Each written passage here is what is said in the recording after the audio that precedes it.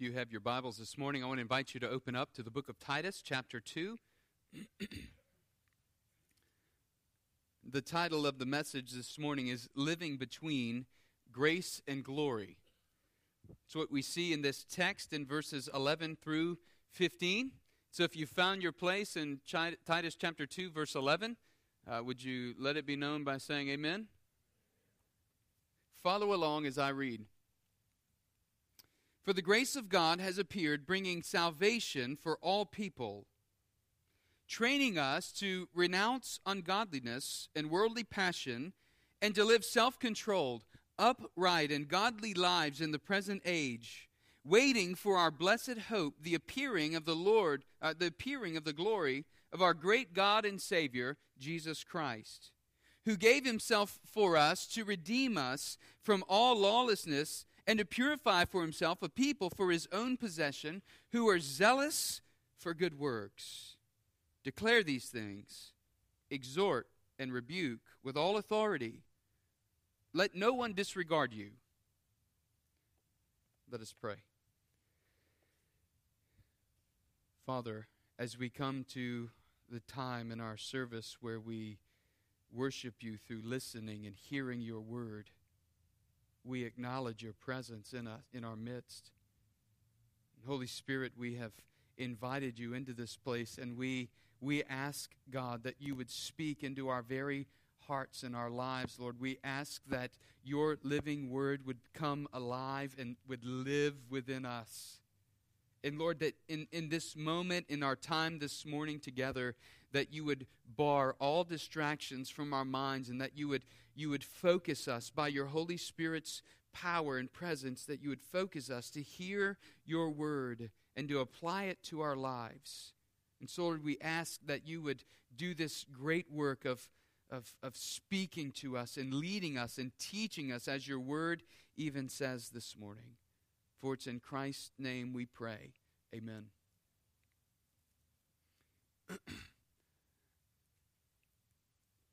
Appearances can be a strange thing sometimes.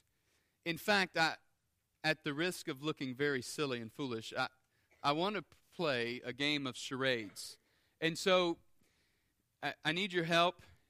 As soon as you know what I'm doing, as soon as you know what posture I'm presenting before you, I just want you to shout it out, okay? Just tell me what posture it is, all right? Whatever comes to your mind, okay? That's how charades works, right? Let me get off camera.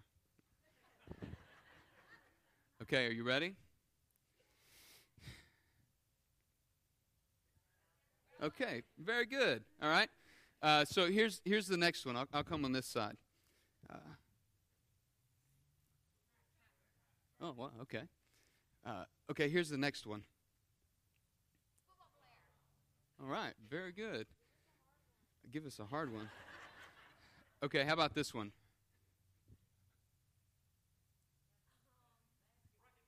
No.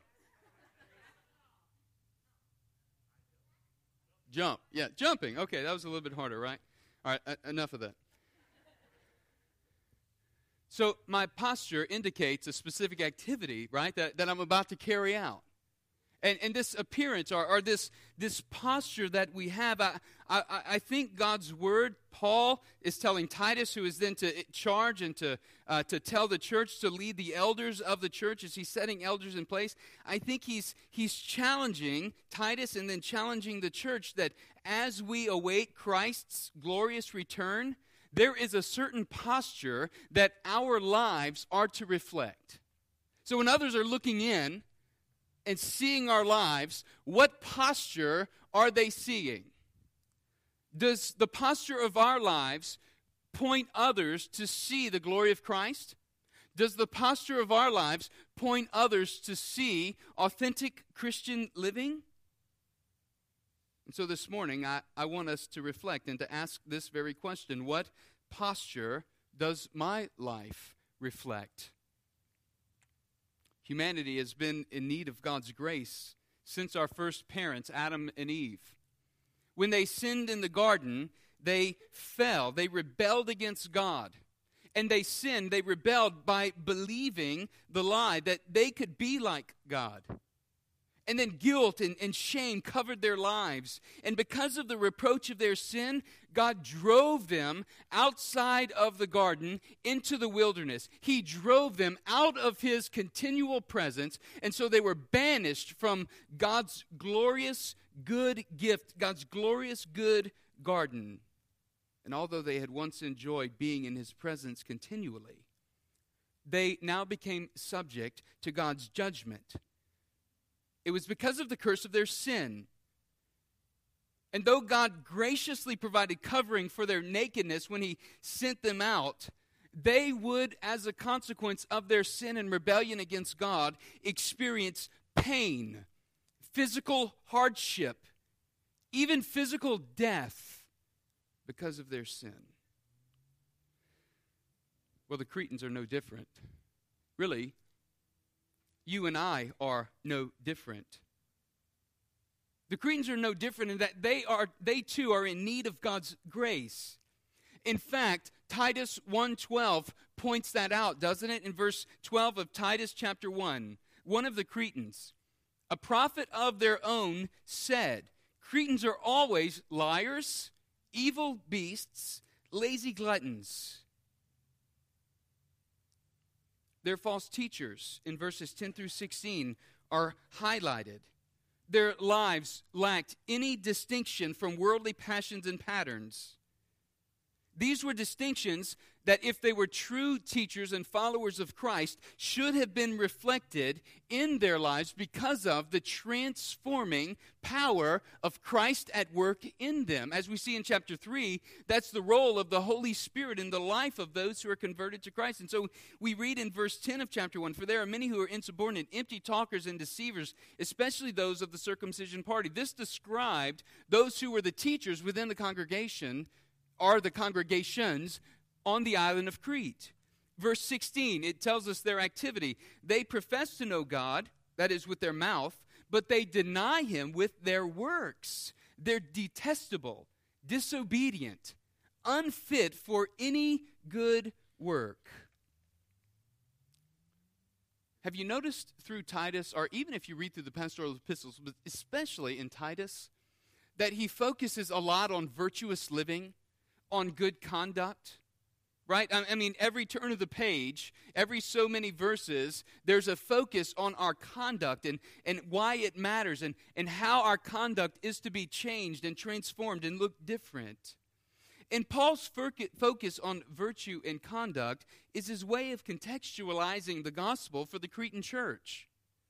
I mean, if we see this as the description of how they were acting, we see why Paul is focusing so heavily on the need for elders to be set apart. Look in verse 8. Elders, right, are to be hospitable, a lover of good, self-controlled, upright, holy, and disciplined. Chapter 1, verse 8, He must hold firm the trustworthy word as taught, so that he may be able to give instruction in sound doctrine and also rebuke those who contradict. And so Paul is contextualizing the gospel for those who are on the island of Crete, saying this is how you are to live your life. This is to be the portrait of your life, or this is to be the posture that you reflect and point others to see. And so he's saying authentic Christian living proceeds from the gracious saving act of God in Jesus Christ. And that is, God's grace annuls our works and our efforts of securing or maintaining God's affection. We cannot merit God's affection, God's love, in and of our own works or in and of our own self. And so here's the thing. As we live between the appearance of grace and the appearance of glory, Paul is teaching us through his letter to Titus that there are some specific postures that our lives are to be in. Boundaries. And I want to highlight those two this morning. The first posture is the posture of authentic Christian living. And I think we see that in verses 11 through 12 and in verse 14. But first, I want you to note that this passage gives us really a theological foundation for authentic Christian living. Or the boundaries for authentic Christian living are determined by God's word. Look in verse 1 of chapter 2. What does Paul tell Titus? But as for you, what? Teach, right? Teach what accords with sound doctrine. That means Scripture, God's Word, sound doctrine, is informing how the church is to live. And so in verses 2 through 10, as we saw last week, as Pastor Drew preached, we see there's certain ways that believers are to live. And particularly, we saw last week with older women training younger women. But we also see in this passage, older men are training younger men in verses 2 through 10. And then that same word, but as for you, teach what accords with sound doctrine. Teach, that is bracketed at the end of this passage in verse 15. Look at what he says in verse 15. Declare these things. That word for declare, it's the same word for teach in verse 1. And the point is this: God's word must inform and direct our daily lives. It's God's word that instructs us and teaches us how we are to live. It's God's word that trains us in how to live godly lives, how to live upright, how to live self-controlled. God's word informs us and teaches us. That's why he says, declare these things, exhort and rebuke with all authority. Let no one disregard you. Stand on the word. He's telling Titus, and Titus is telling the elders of the churches. So verse 11 then is the theological framework for authentic Christian living, which is commended in Titus 2 through 10. So what does the posture of authentic Christian living look like? Well, let's look first in verse 11. It looks like, or it begins with conversion. Look at what he says. For the grace of God has appeared, bringing salvation for all people, right? God's grace has appeared. This is the work of Christ appearing. It points us to see the person of Jesus Christ. He is the grace of God that has appeared, that Paul is telling Titus about here and telling us about. Jesus Christ himself, when he came to the earth and he walked the earth, he was God's grace given to mankind, and he appeared for the very specific reason of doing a couple of things. Number one, he gave himself up. Look in verse 14. It says in verse 14, who, speaking of Jesus Christ, gave himself up for us. This speaks of the selfless, sacrificial work of Christ. He laid down his life so that we might have salvation. He gave of himself on the cross to do something, to redeem us from all lawlessness. So for him to redeem us, it means that he purchased our sin. He purchased us from our sin. He died as our representative and our substitute. So the question, what did we do to deserve this grace? We didn't do anything. We've done nothing to deserve the grace of God. We did nothing to merit his grace. In fact, it's an unmerited gift of God. Jesus Christ appeared in the flesh to redeem us and to purify us for what? For himself. That we would be zealous for good works. He redeemed us and purified us for himself as a people for his own possession.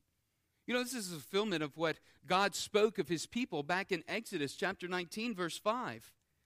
In Exodus 19, verse 5, hear the word of the Lord this morning. Listen, now therefore, if you will indeed obey my voice and keep my covenant, you shall be my treasured possession among all the peoples of the earth. For all the earth is mine. Or listen to Ezekiel 37:23, this prophecy. They shall not defile themselves any more with their idols and their detestable things, or with any of their transgressions. But I will save them from all the backslidings in which they have sinned, and will cleanse them, and they shall be my people, and I will be their God. You see, the point is, God's saving grace has come to us through the person and the work of Jesus Christ. And when that happens, when conversion happens in the life of an individual, in a person's life, they become zealous for good works. Now, not automatically. There's a training that needs to happen. There is a time when we are growing in God's Word, but inside there is this training that's occurring, and it's leading us to be zealous for good works. Not good works for the sake of earning anything, good works for the sake of displaying this gracious salvation that God has given us. And so we see it leads us to transformed living. And we see this in verse 12. Look at what happens. The grace of God has appeared, bringing salvation for all people. Verse 12, training us to renounce ungodliness and worldly passion, and to live self-controlled, upright, and godly lives in the present age. This transformed living is stated negatively and positively here in this verse. First, negatively, training us to renounce, or really to deny, ungodliness and worldly passions. The ungodliness that he's talking about, it's most likely referring to the qualities of external behavior and conduct that others see in my life, that's on display outwardly. It's the outward activities that would bring shame and reproach upon God's name when observed by others. And so the renouncing of ungodliness and worldly passions has its beginning point at our conversion to Christ. These worldly passions are the more internal seed of a person's life. And these are the things that lead us to external or outward conduct. These are things internally like the appetites of the flesh. These worldly passions that he speaks about are those things like drunkenness and fornication, are the inward cravings, the attitudes of the heart, anger, ambition, malice, so on and so forth. Verse 3 of chapter 3 says, for we ourselves were once foolish, right? We identified with this. At one point in our lives before conversion, we were once foolish, disobedient, led astray, slaves to various passions and pleasures, passing our days in malice and envy, hated by others and hating one another. But listen, when the goodness and loving kindness of God our Savior appeared, He saved us. Not on the basis of any works, right? That's what he says here in verse 5. Not on the basis of any works, but according to His righteousness, according to His own mercy, by the washing of regeneration, and listen, the renewal of the Holy Spirit. This is the work of God by His Holy Spirit in the life of His children. He renews us. He regenerates us. He washes us. He cleanses us. And He teaches us how to live in one way where we are denying, we are putting aside, we are doing away with ungodliness and worldly passions. Negatively, we are being trained in this way. Put these things aside. Deny them. Get rid of them. They no longer are to characterize your life, believer. Instead, you're being trained. You're being trained in self-control, uprightness, godly living.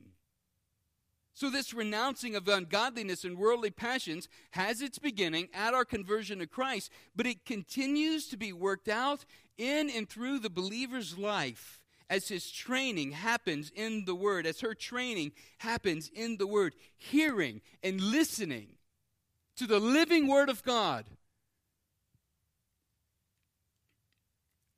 The connection, John chapter 1, we're instructed and taught by the living Word of God. Think about John 1:1, right? In the beginning was the Word, and the Word was with God, and the Word was God. Now, where does that point us back to? It points us back to Genesis chapter 1, verse 1, right? In the beginning, God created the heavens and the earth.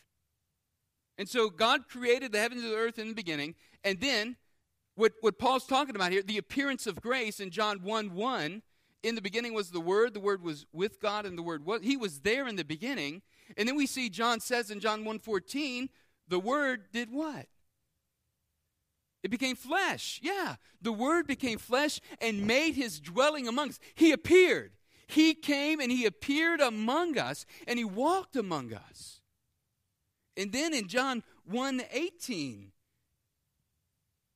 John tells us, no one has ever seen God, the only God who is at the Father's side. He has made him known. In other words, this grace has appeared in the person of God the Son, Jesus Christ. He has walked the earth. The one who was with God in the beginning, at the foundation of the world, has stepped into our humanity, and he has done something extraordinary. He has made God known to us. He has revealed the Father to us. And so when we come to God's Word, we see that God's Word is teaching us how to deny, to rid our lives of ungodliness, and how to live in self-control, how to live uprightly, how to live godly lives. So the manifestation of grace in the person of Christ and the revelation of his word is teaching us how to live, is teaching us how to have postures of authentic Christian living. And so positively, it trains us to live virtuously. And I think he highlights three specific areas of life where this training occurs. First, it has to do with our relationship to self. Self-controlled, right? This is, are we controlling the appetites and desires of our lives? To be self-controlled, to be upright, and to live godly lives requires that we are first converted, and then we are trusting and following and living for Christ. And so self-controlled speaks to those physical appetites that must be brought under control. But secondly, our relationship to others. How are we living in relationship to others? He says that we're to be upright. This is the word for righteous, for justice. And I think this speaks to how we live regarding others. We as believers are to seek and to do justice toward others. But thirdly, it involves our relationship with God. That is, we are to live godly lives. And this call to living godly lives, it has to do with the believer learning and growing in the knowledge of God, so that our lives are lived out in a demonstrative way before others. Chapter 3, verse 5 tells us how this happens. We're equipped to live out in this way by the presence and the power of the Holy Spirit in our lives. So here's the contextualization, all right? For the Cretans, this was a radically different way of living. For the Cretans, those liars, evil beasts, and lazy gluttons, this was a radically different way of life. It was one they couldn't do on their own. They needed to be trained and taught in the Word. They needed elders, overseers, who would exhort them, who would rebuke them even in error, but who would teach them and teach them to live and to trust and to love the Word of God, sound doctrine. And so the renouncing of ungodliness and worldly passions, while simultaneously being trained to live self-controlled, upright, and godly lives, was the way they were to sound the kingdom note of the gospel to the lost world and to the culture in which they were living. So the posture of authentic Christian living is concerned with our relationship with God, that we are to live godly lives. It's concerned with our relationship to others. We are to seek and do justice on behalf of others. And then it's also concerned with our relationship to self. We are to live self-controlled lives. We must guard our hearts and our minds in Christ. We must seek to guard our very lives and to live self-controlled. The posture of authentic Christian living is to be accompanied by the posture of anticipation for Christ's glorious return, secondly. The anticipation for Christ's glorious return. I remember as a child, waiting and ready to go on vacation. I mean, the first time I found out we were going to Disney World, I couldn't sleep all night. I mean, I was excited. I was ready to go. I don't think that's the kind of anticipation that Paul's referencing here when we're anticipating, waiting on the glorious return of our great God and Savior Jesus Christ. But I do think it's similar as an adult. When it's time for vacation, I mean, a few weeks out, I'm ready to go. I'm ready to rest, right? You know what I'm talking about. When you go on vacation, you're going to rest. Eugene Peterson talks about the Sabbath rest, and he says it's a day where we are to pray and to play. And that's what we're looking forward to on vacation. We're looking forward to praying and to playing and to enjoying God's good creation. We're looking forward to a day when work is not laborious. It's not taxing. It's restful.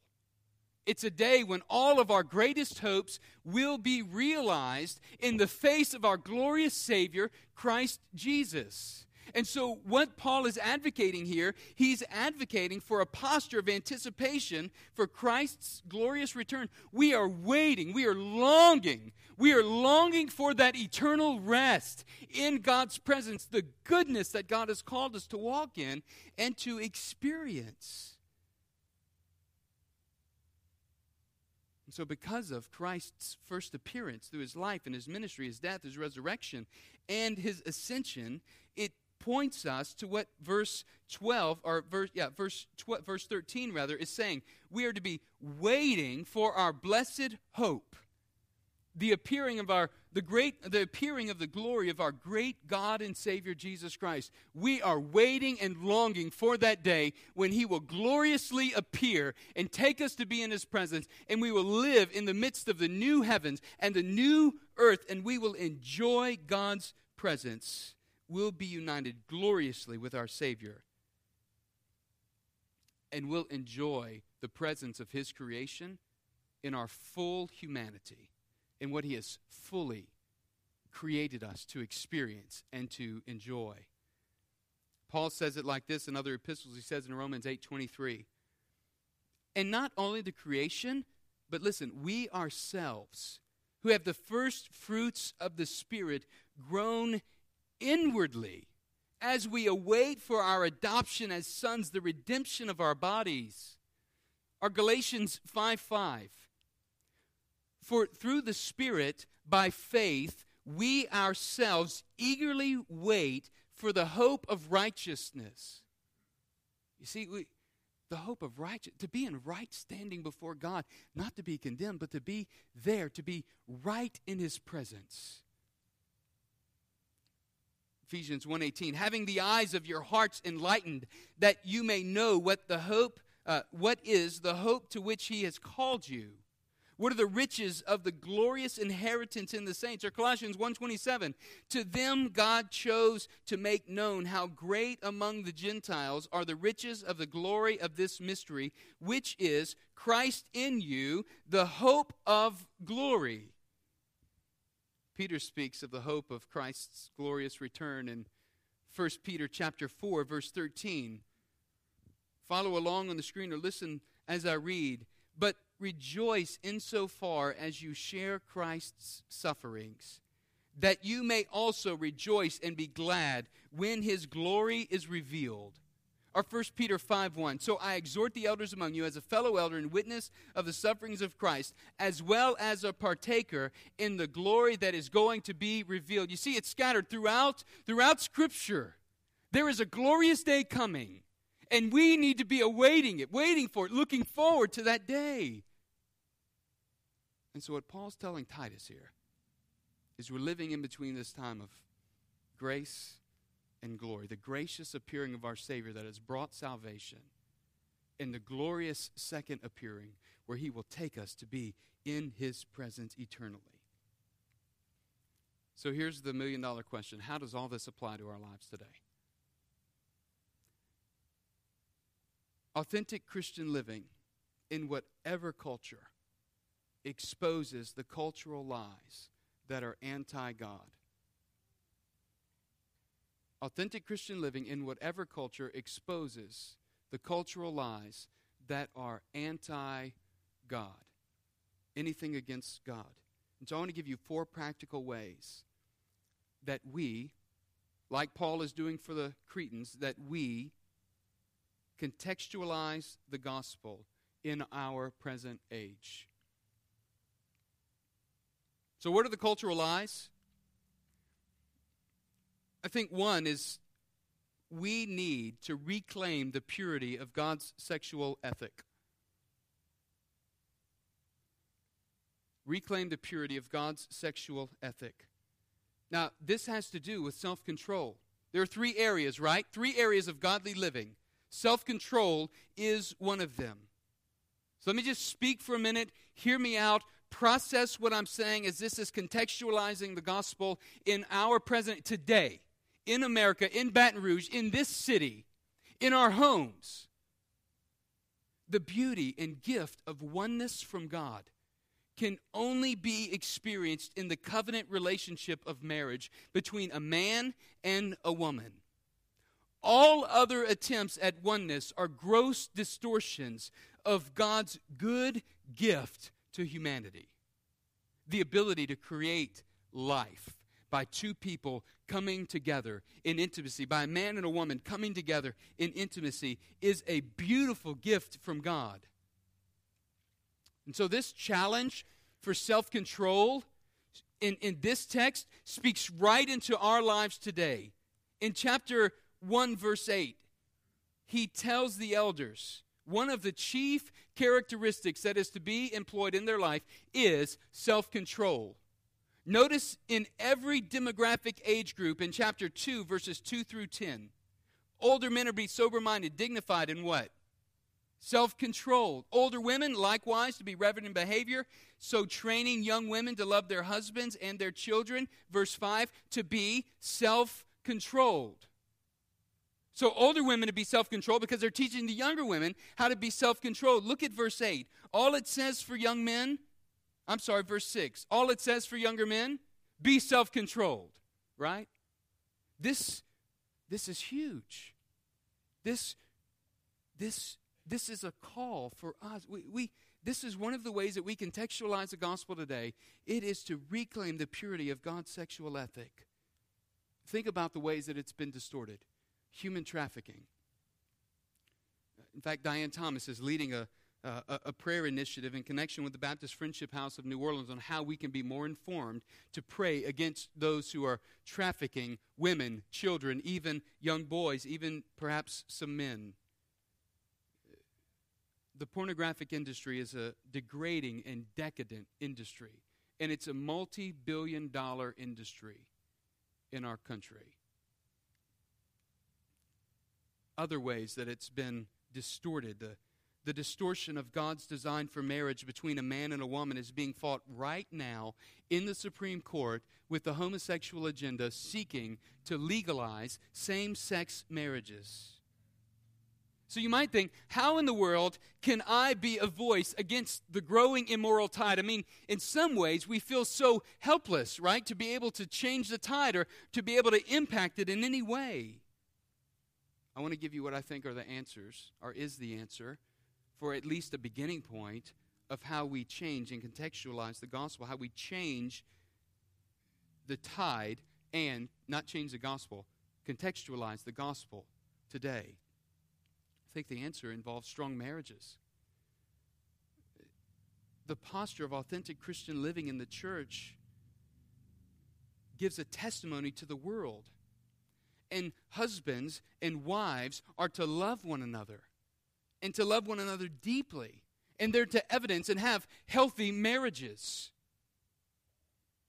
The marriage relationship is designed to display the gospel. And here's the thing, by we're, I mean the church and even individuals that make up the church, if we're going to have a voice in defining marriage between a man and a woman, then listen, our lives must match. It must match our actions. Our words, our lives must match our words, and the things we're saying must be carried out and undergirded by the things we are doing. And so here's the challenge. Be committed to your spouse.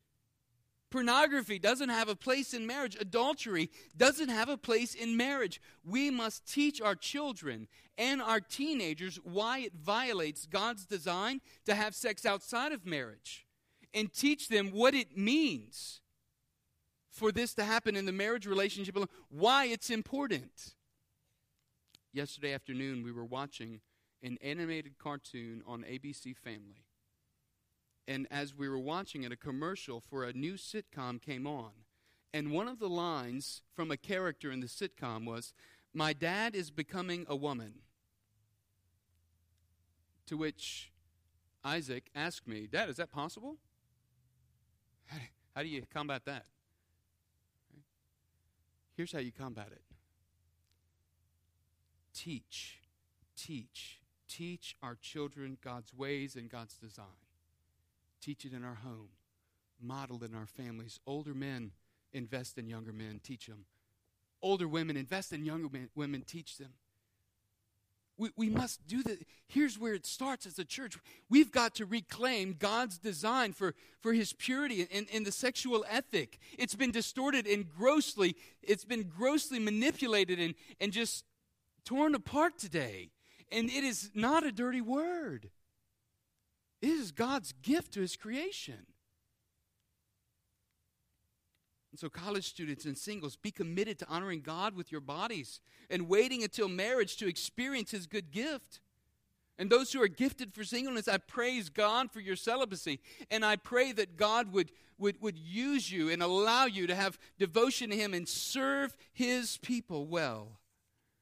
The second practical way we contextualize the gospel in our present age is realize that abortion is an image issue. This is the call for uprightness, but it's also part of self-control, because abortion is the result of lacking self-control and stepping outside of God's design for a sexual ethic. And so we must realize that abortion is an image issue. What I mean by that is we are to realize that we're image bearers of God. And we're to stand against the injustice of abortion in our land. These are very practical ways in which we can contextualize the gospel today. We are to be upright, seeking and doing justice. We've partnered with Georgia Small at River Community Church to promote abortion recovery classes and to try to help those who've experienced an abortion heal from the loss and the pain in the aftermath. We support local ministries to women, and you can support and be involved in local ministries to women who have had abortions or are seeking counsel before they have one. We support Louisiana Baptist Children's Home that brings their crisis pregnancy RV, and they do screenings, and they help women. They counsel with women. They show them ultrasound so that they can see their babies alive. These are ways that we can contextualize the gospel in our present age. A third practical way we can contextualize the gospel in our present age, which also deals with justice, is we must learn to be a neighbor to the foreigner in our land. If we're going to be a neighbor to the foreigner in our land, it's going to mean that we get involved in their lives.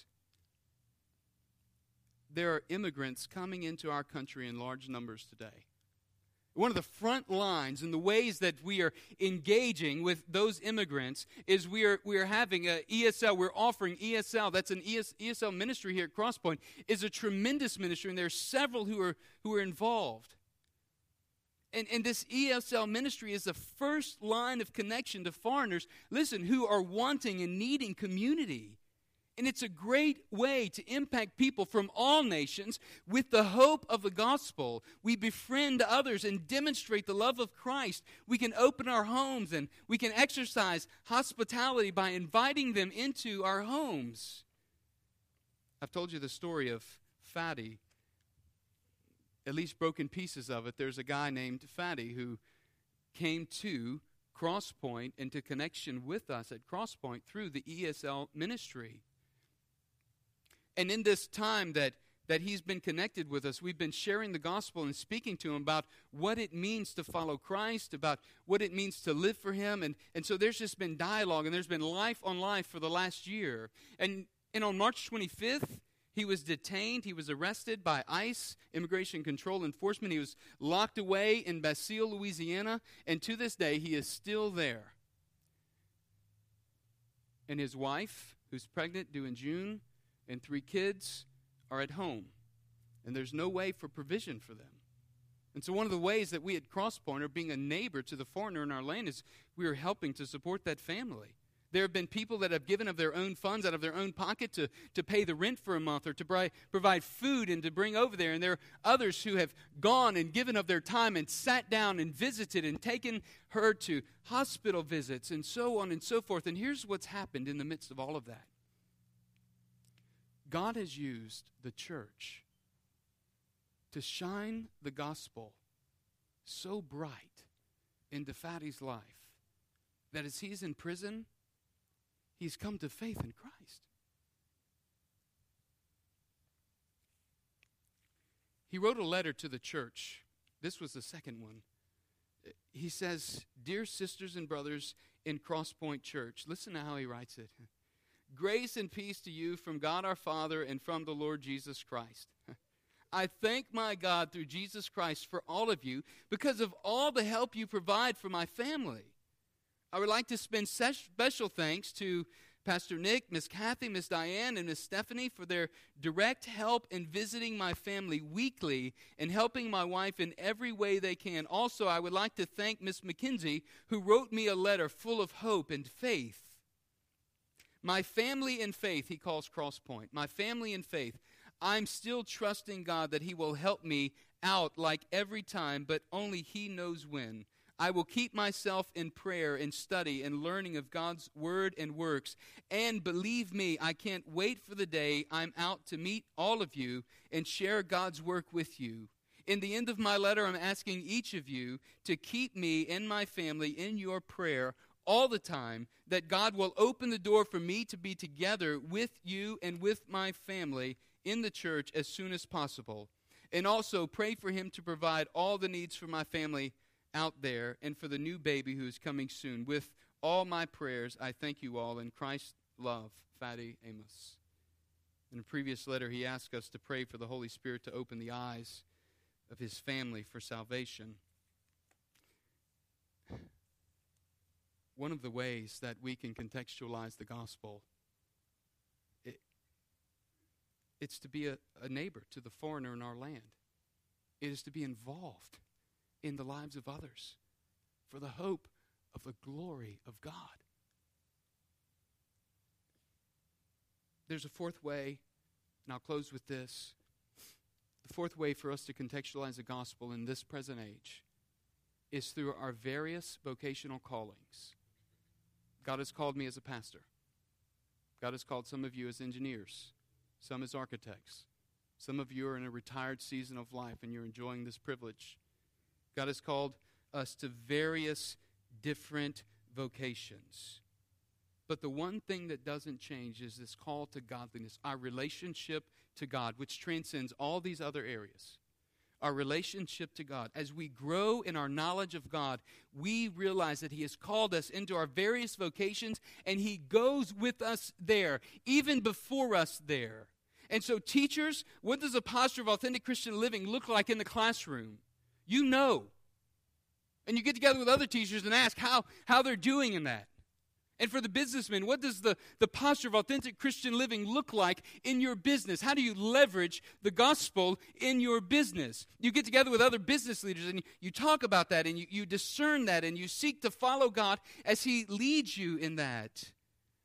And so on and so forth. So here's the question. How is God leading you to contextualize the gospel in this present age?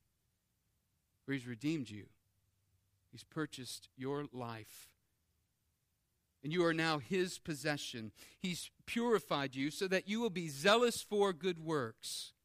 So church, as we live between the appearance of grace and the appearance of glory, let us walk in the good works that God has prepared beforehand so that we might bring him glory and advance his kingdom.